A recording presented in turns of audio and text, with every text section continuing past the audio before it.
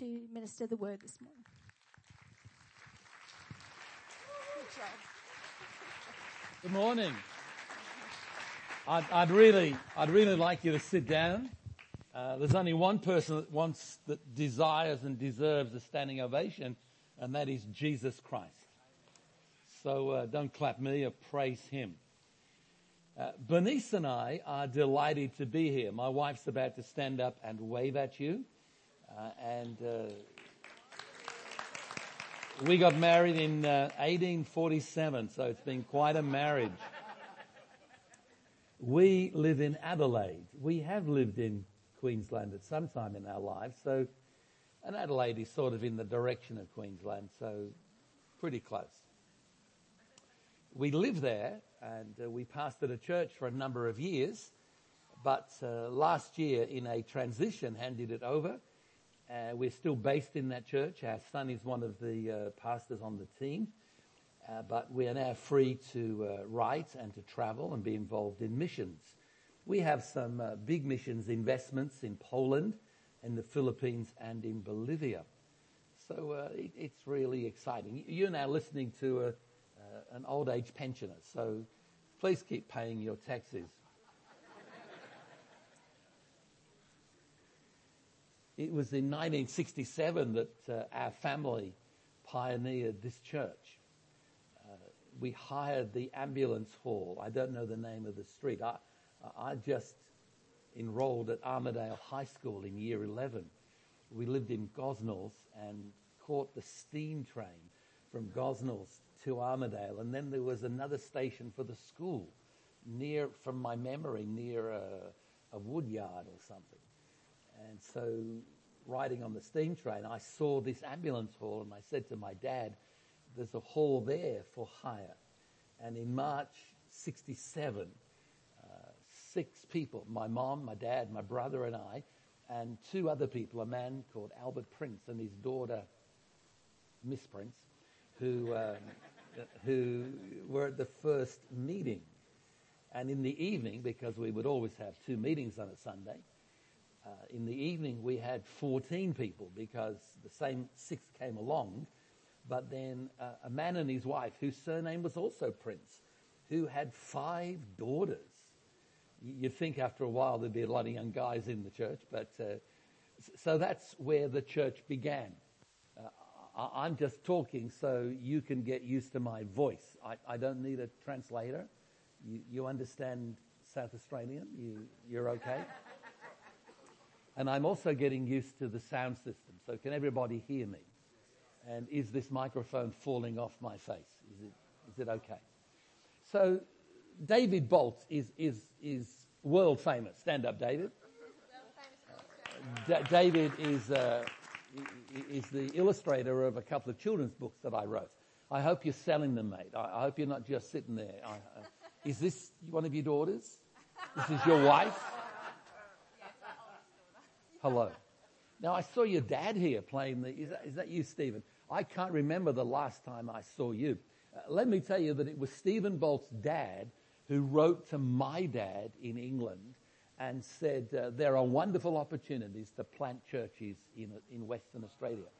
So it was your dad that wrote to my dad. And then, 50 years later, this guy illustrates my book. So isn't that interesting? There is no clock in this room, and I've been given a time to finish. So in about 30 minutes' time, I want someone to say, that is enough, stop, which is a good idea. Now, I was told we were having sweet and sour chicken, and I now hear it's curry. So what happened to that? Just change the menu. Okay, so there you go. On the day that Adam sinned, on the day that Eve was deceived, on the day that the serpent thought, I've won, mankind has joined my rebellion. On that day, God made a promise in Genesis 3:15 that says this: the seed of the woman will crush the serpent's head. Now that's a fascinating phrase, because if we understand human physiology, it is not the woman that produces the seed.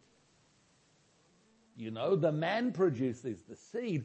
But God is specifically saying the Redeemer who is coming will not be the product of human intervention, but the one who will bear the Messiah will actually be conceived, will be empowered by the Holy. The seed of the woman will crush the serpent's head.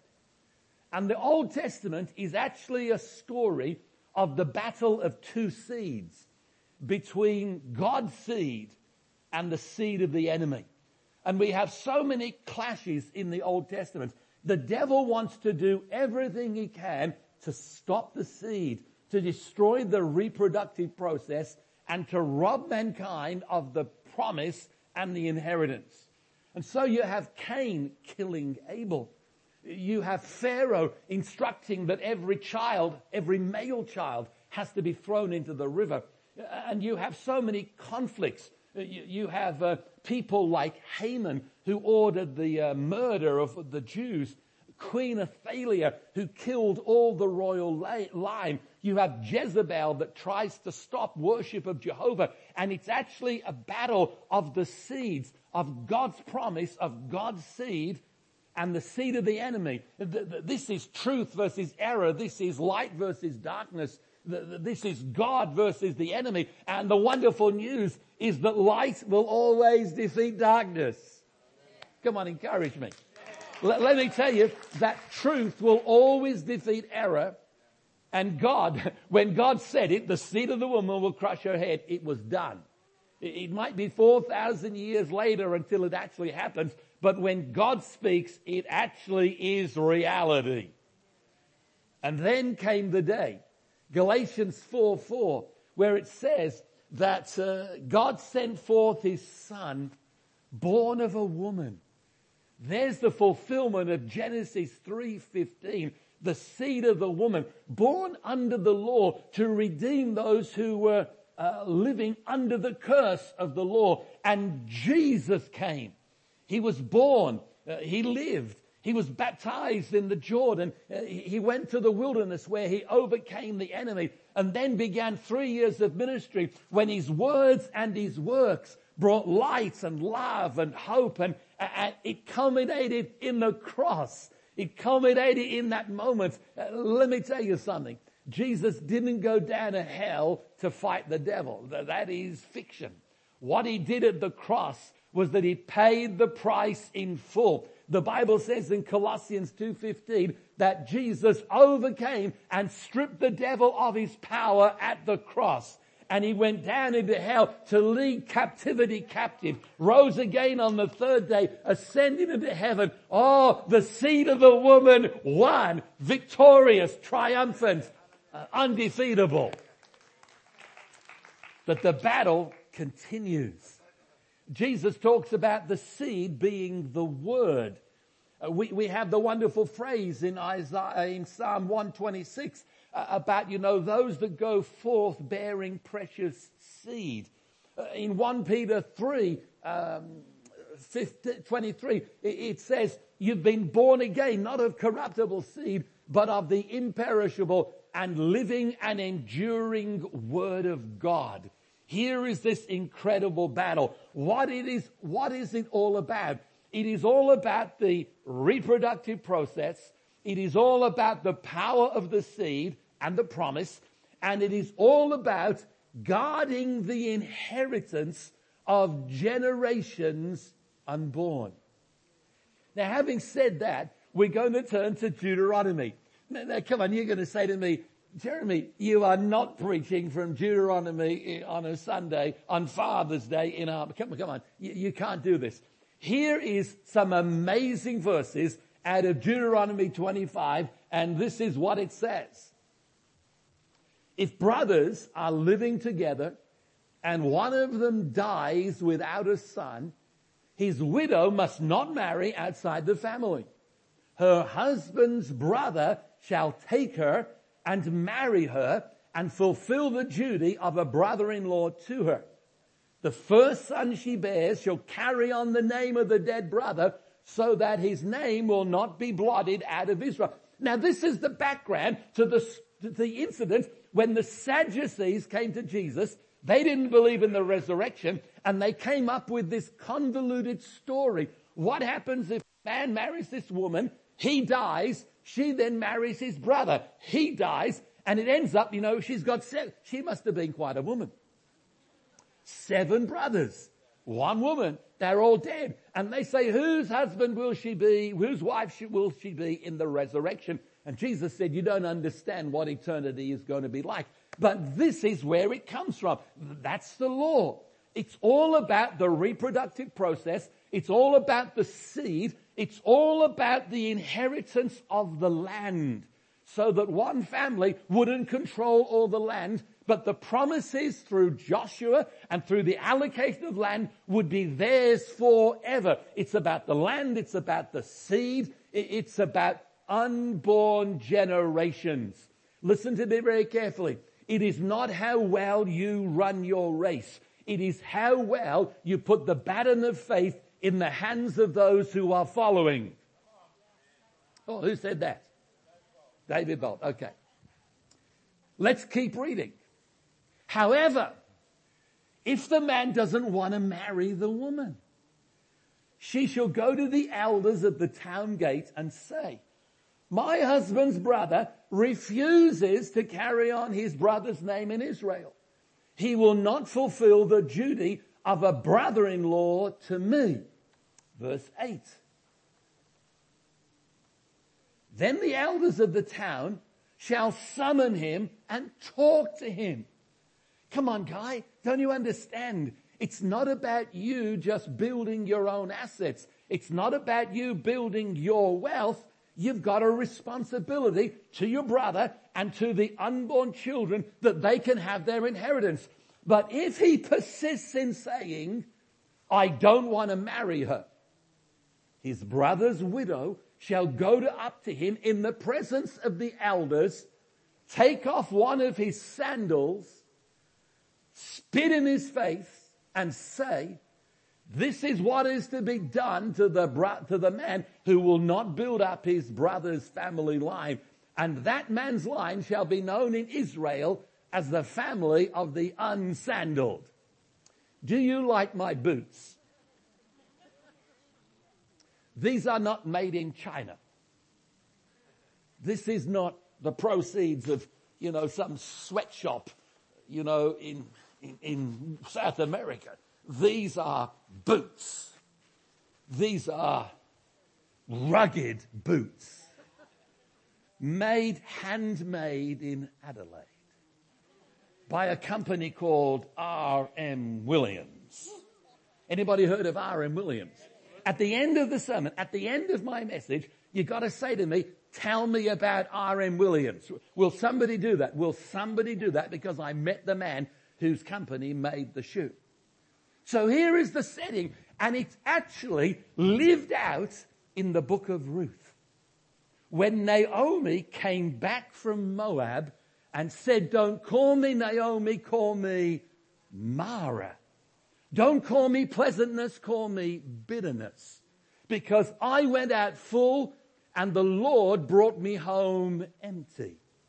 She was wrong on several counts. Number one, she walked away because of a wrong choice that the family made. And secondly, she hadn't come home empty. She had come home with a Gentile daughter-in-law, also a widow, whose name is Ruth.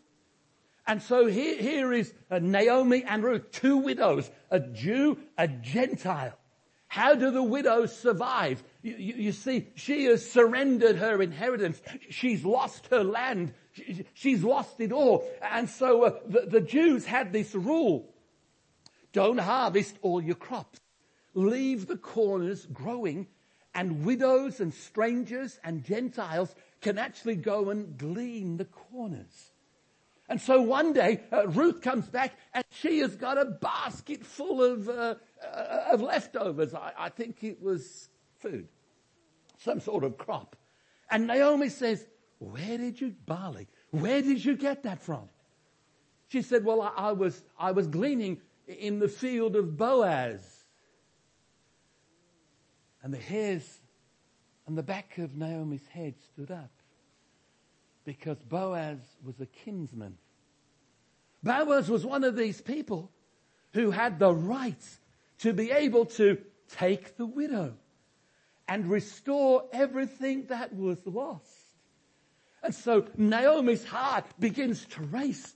Wow, he is a near kinsman. Yeah. It's a wonderful story. You know that program, The Farmer Wants a Wife? They got this off Ruth. Because here is Boaz, the farmer. He sees this gorgeous Gentile widow. And they fall in love and live happily ever after. Now the wonderful thing is that Boaz was not a one-shoe man. There was actually a man who was closer related to Naomi than Boaz. He wanted the land, but he didn't want the lady. He wanted the blessings of building up the assets of the property, but he didn't want to marry this Gentile widow. And so he was one of those one-shoe people that are crippled in life because they're not interested in the reproductive process. They're not interested in claiming the promise. They're not worried about the seed. They don't care about unborn generations. It's only for them. And he chose not to marry her. But Boaz was related, and he was willing, and he was able, and he marries Ruth. And everybody said, whoopee. There is another kinsman redeemer who is related to us, born of a woman, born of flesh, who was willing, not my will, your will be done, and who is able to redeem us. And Jesus is not a one-shoe man. Jesus isn't somebody who will limp through life, but he's got both sandals on. He's got both boots on. That's the Jesus we serve. Excuse me while I put my shoe back on. Don't forget to say to me, tell me about R.M. Williams. Thank God I haven't got a hole in this sock. Classy boots, aren't they? $500. Wow. Somebody gave it to me. Is that all right? Now, I want you to fasten your seatbelts. Underneath your seat, there is a life jacket. Because we're now going to read the scariest and the most rude verse in the Bible. Are you ready? Here we go. If two men are fighting and the wife of them, one of them, comes to rescue her husband from his assailant and she reaches out,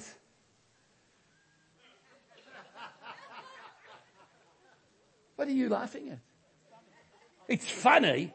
I don't think for the guy it would be very funny at all. She reaches out and seizes him by his manly parts. Look what it says in 12. Look what it says. Cut off her hand. Show her no mercy. An Egyptian man, good friend of ours, regularly goes to Islamic chat sites to witness to them of the grace of Jesus Christ. And he gets involved in discussions and arguments with imams and all those sort of people. And one day, one of them said, you think your Jehovah is loving and kind. Have you ever read Deuteronomy 25:12 about this woman who's got to have her hand cut off? He said, that comes out of the Quran. So the guy turned to it, and then he turned to me and he said, Pastor, what does this mean? I said, I haven't got the faintest idea. But this is so good, I'm going to preach about it one day. You see, what's the Old Testament about? It is about the reproductive process. It is about preserving the seed.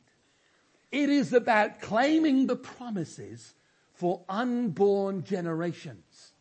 And the hand that damages that, the hand that damages the promise, the hand that seeks to destroy the process and harm the seed, God says, cut that hand off. What are you talking about, Jeremy? Let me talk to you about this church. I haven't been here for 10 years or whatever, maybe 5 or 6. But let me tell you about March 1967, when my father, my mother, my brother, and myself planted this church. And my dad was the pastor, my brother was the secretary, I was the treasurer. I think the first offering was $12 or something, $12.20 because of the $2 pocket money. Anyway. The next month, we hold an outreach meeting in the ambulance hall. Whole week of meeting from, the preacher was an American evangelist that we'd met in England. And there was a lady who lives in Perth to this day called Greta Arnold. Greta was a nurse, and at that time she was working at the Home of Peace in Mount Lawley. The Home of Peace is a Catholic, what would you call it nowadays? It's like, just getting people comfortable for death. And palliative care. She brings to every time I go to a church, there would be Greta pushing a lady in a wheelchair. The lady's name was Dorothy Pickersgill, and she was a resident of the Home of Peace. And Dorothy had an arm's length list of problems. She had multiple sclerosis. She had calcified bones. One of the valves in the heart pumped the blood the wrong way. She was diabetic. She was in there to die. She would have been about 70 years of age. And on a Wednesday night, in the ambulance hall where we started the church, while the preacher was preaching, she was sitting about where you're sitting, sir. And she starts to move her feet. That was unusual. The preacher sees her and says, that lady's trying to move. Greta undid the straps of the wheelchair. And Dorothy Pickersgill, I was there, I was sitting on the same row, got out of that wheelchair, walked around the building, and never went into the chair again, and was discharged from the Home of Peace. Everybody else in the Home of Peace were wheeled out by funeral directors. But Dorothy Pickersgill walked out. That is the seed of this church. Come on, encourage me. You see, this church believes in the person and the power of the Holy Spirit. We don't believe that he's an influence. We believe that he is God, the Holy Spirit, and he does miracles and he performs wonders. And let me tell you, in your origins, we believe in miracles. And when somebody says, oh, the miracles are not for today, they're for the Bible days. When people say the Holy Spirit is just an influence, the Holy Spirit just makes you feel good. The gifts of the Spirit stopped with the apostles. When people say those words, they are reaching into the conflict and touching the seed that is the very core of this church.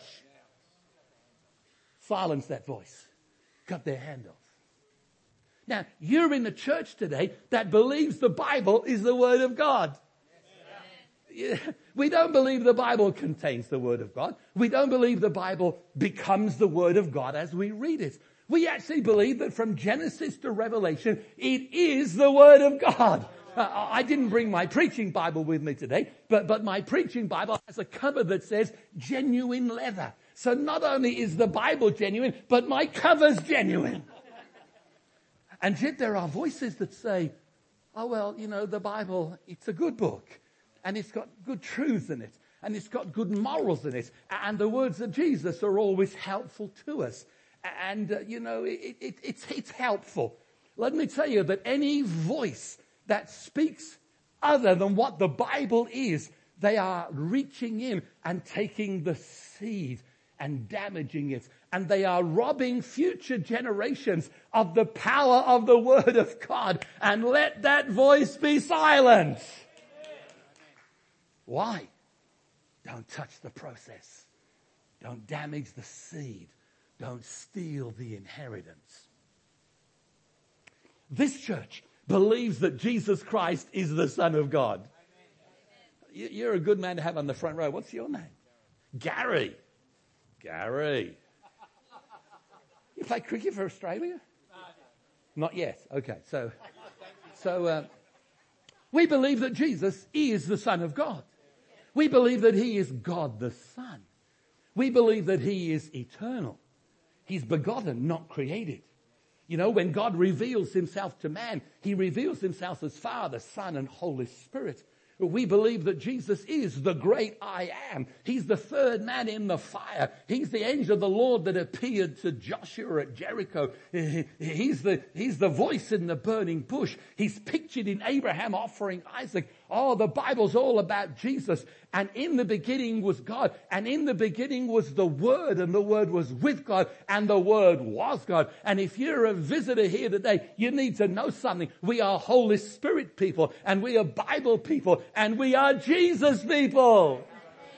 Come on, encourage me. I know you're looking for your lunch, but so there are groups. I wouldn't call them churches. There are groups in Perth who would say, well, Jesus is a good man and he's a great example. And yes, he did many wonderful things, but he's one of the prophets. He's just one of the line of people that will tell us about God. And when people say those things, they are reaching into the conflict and they're touching the seed. And when you touch the seed, you damage the promise and you steal the inheritance and you stop the reproductive process. And God says that voice has got to be silenced. That hand that touches the seed has got to be cut off, because it's not about us. It's about generations to come. And those people that say those things about Jesus are one shoe people, and they limp through life and they can't help anybody. What time is it? How are we going? Because this is my introduction. What time is it? 11 o'clock. Oh, I've got hours. So,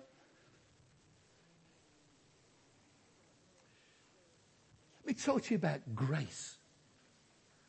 You are in a church that believes in the grace of God.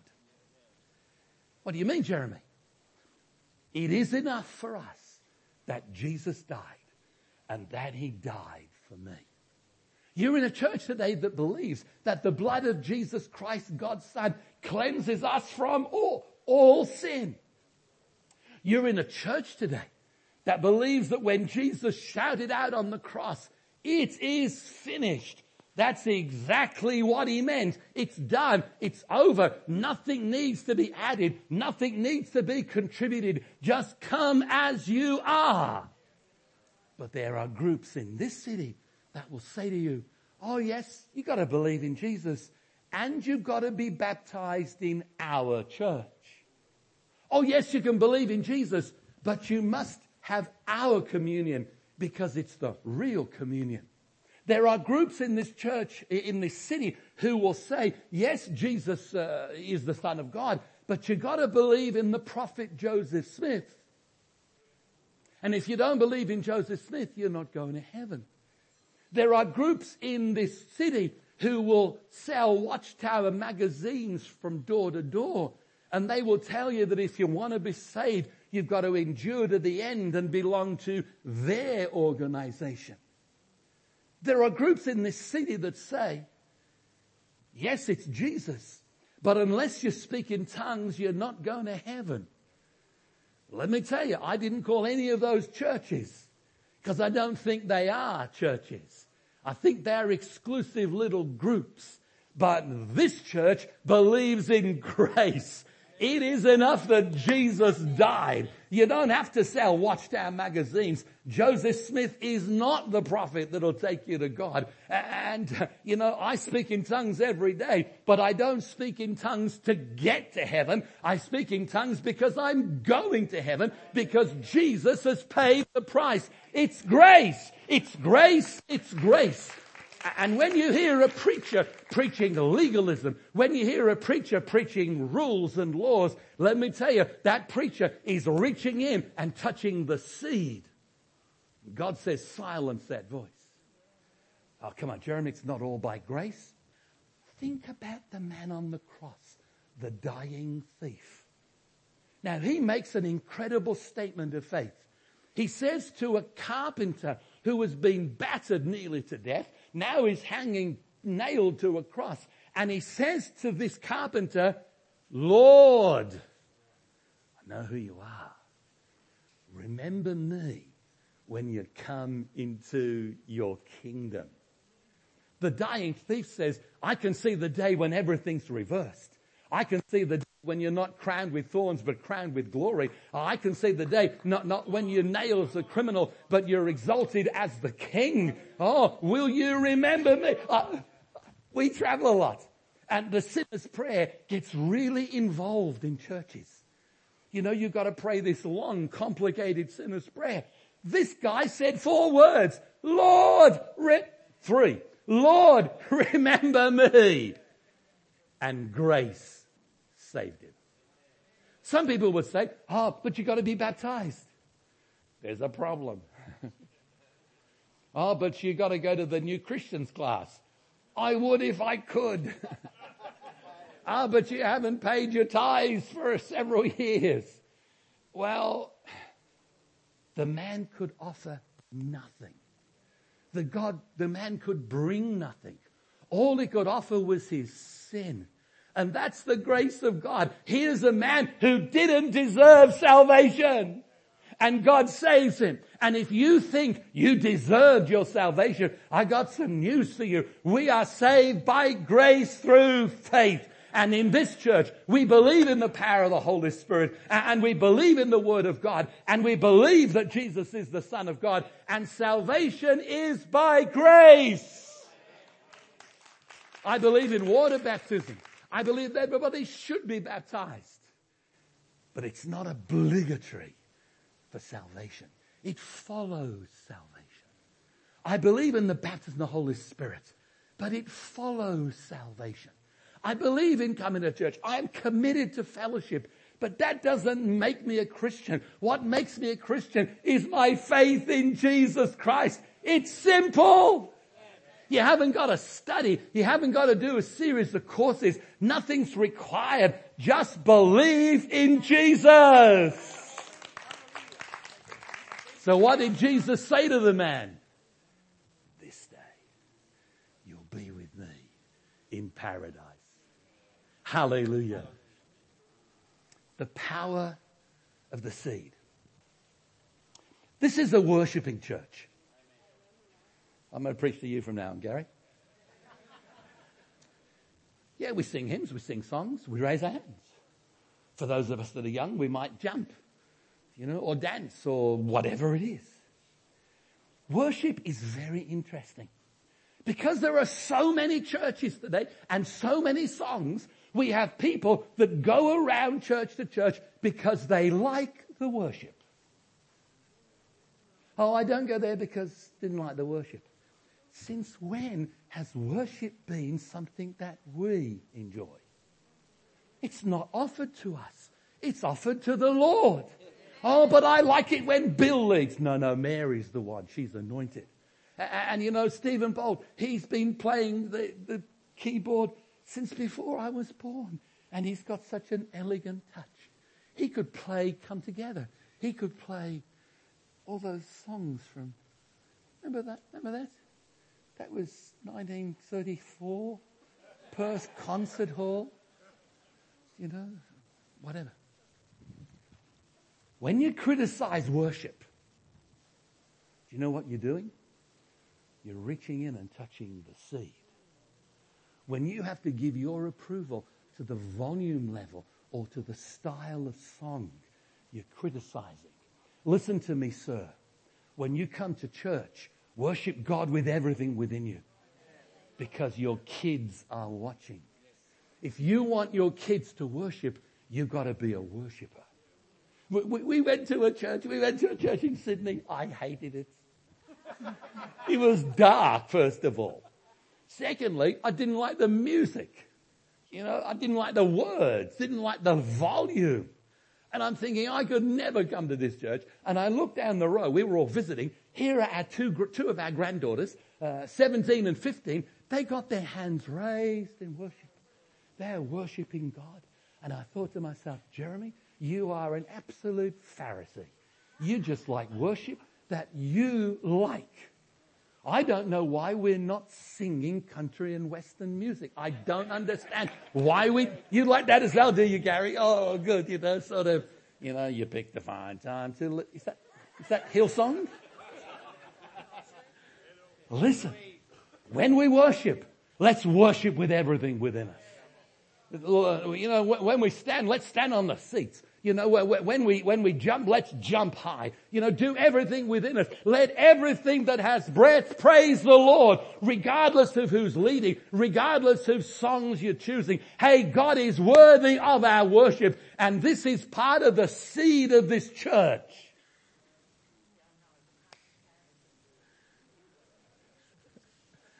Okay. So let's go back. Let's go back to Ruth. Boaz is faced with a challenge. A Gentile widow. If he takes her, he gets the land and the future. But he has to be a husband to her. They've got to produce a child. It's a big call. But Boaz is absolutely convinced this is the purpose of God for his life. Now, the other relative, there was somebody who had first call on Ruth. He wanted the land, he wanted the blessing, he wanted the inheritance, but he didn't want the lady. What was his name? What was his name? Loser. We don't know his name. It's not in the Bible.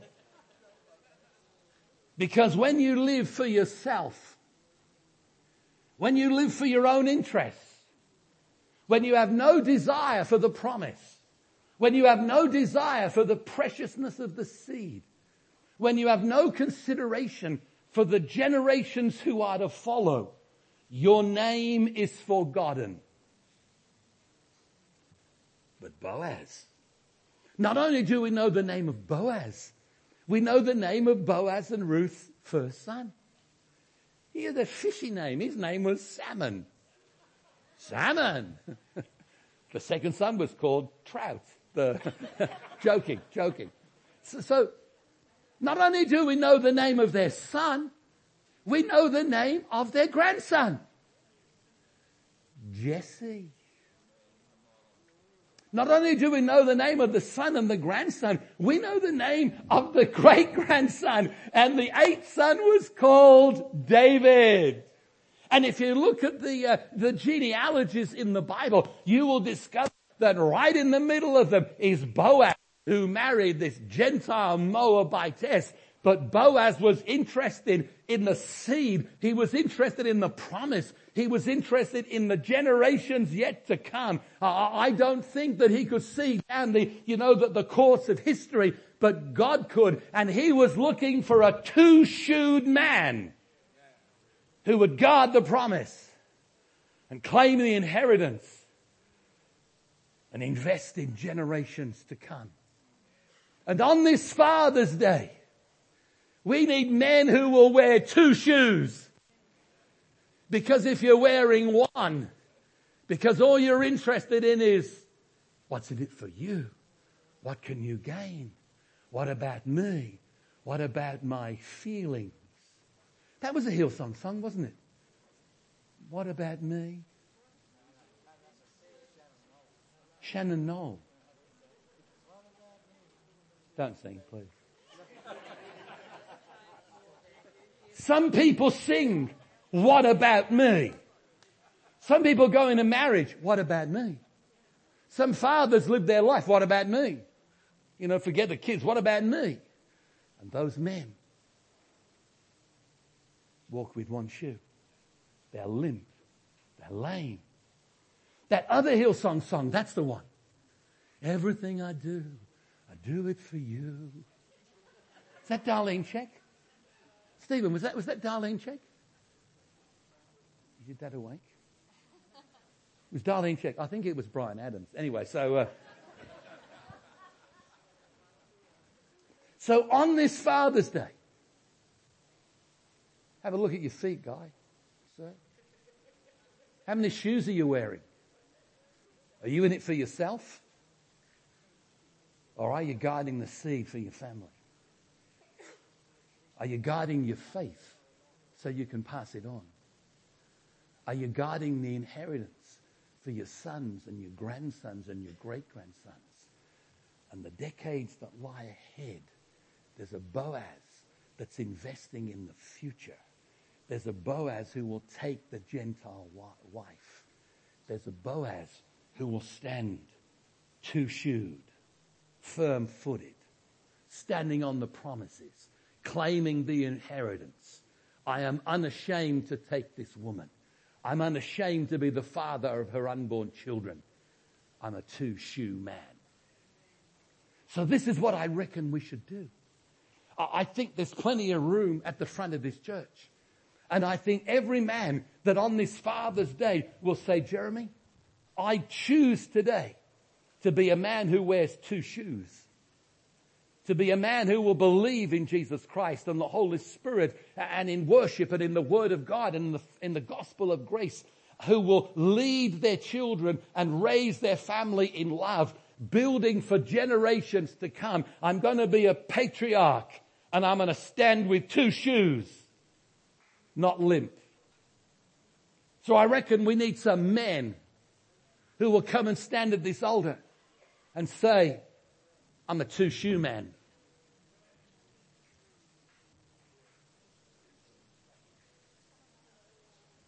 Good idea, sir. Somebody has to lead.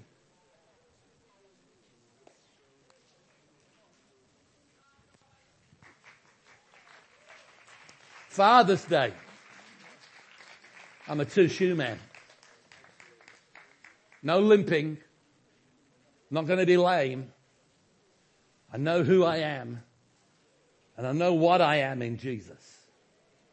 And I'm going to take up my responsibilities as a man and as a father and as a husband. Come on, guys. You know, you might need actually to raise one of your feet and say, I'm wearing two shoes. I'm wearing two shoes today and I'm wearing two shoes tomorrow. And I'm wearing two shoes for the rest of my life.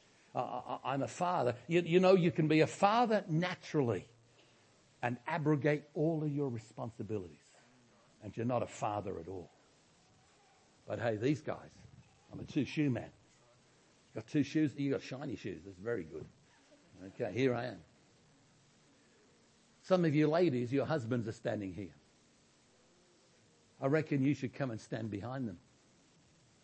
Put your hands on their shoulder and say, honey, I'm in this with you. Maybe your father is here. Daughter or son, you need to come and stand next to them and say, Dad, I'm proud of you. And I'm with you. Maybe your brother's here. Come and stand next to him. Come on.